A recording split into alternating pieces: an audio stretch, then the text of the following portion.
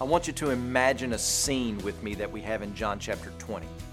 What it must have been like for followers of Jesus as they were gathered together in that little room, scared out of their minds. It's night. Their leader has been executed. All of their hopes and dreams have been dashed. To top it off, the women that were with them were going crazy, saying that someone had stolen Jesus' body from the tomb. Yet the word on the streets was that the disciples of Jesus had stolen Jesus' body to stage some type of supernatural event. So there they were, huddled together. They've executed our leader. Will we be next? If they stole his body, what will they do to us? Who are we supposed to believe? To whom do we turn? I can't imagine the conversations taking place in the room that night. Mary Magdalene crying and pleading with them, "You must believe me whenever I tell you that I saw him and hugged him." Over in the corner, leaning against the wall, there's a disciple that's barely lifting the curtain on the window to peek out to see if any of the religious leaders were coming down the street to arrest them. And then, all of a sudden, they hear a familiar voice, "Peace be with you."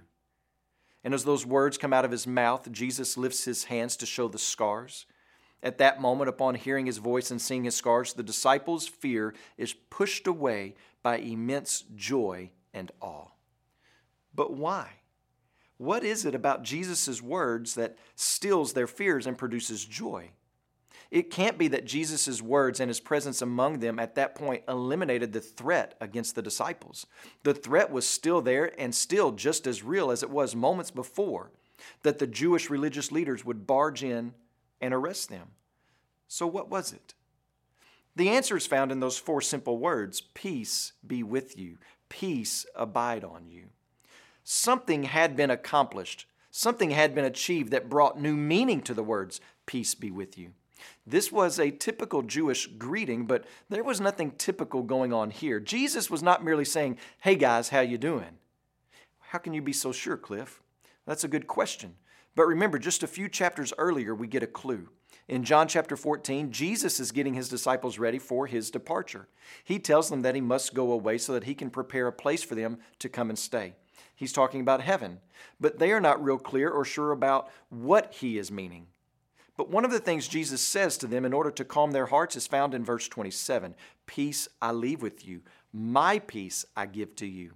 Not as the world gives do I give to you. Let not your hearts be troubled, neither let them be afraid." And then after this, Jesus is arrested, tried, beaten, crucified. Perhaps the last words some of these men heard Jesus say were from the cross, where Jesus uttered, "It is finished." But what makes this interesting is that it's not until now that Jesus uses this phrase, "Peace be with you." He's had plenty of opportunity to use the word before and plenty of stories about Jesus where this phrase could have been used, but John doesn't put it anywhere in the story until here. Surely John 20 is not the first time Jesus has said, "Peace be to you." But here he uses it 3 times in a matter of 7 verses. And the reason why John hasn't used it until now is because he is highlighting a different type of peace. He's speaking of the peace that Jesus and only Jesus brings. The type of peace that Jesus brings is different than what the world offers. The world only wishes for you to have peace, but it can't do anything to produce the type of peace that can truly calm and steady the heart. So what Jesus achieved that makes his peace different than the world is the removal of the believer's sin and imparting his life to the believer through his death and resurrection. That's the gospel. Today, when you pray, please pray for Buddy and Taffy Johnson, our missionaries in Ecuador. And also remember the Fonte Life Word broadcast that's heard in Ghana.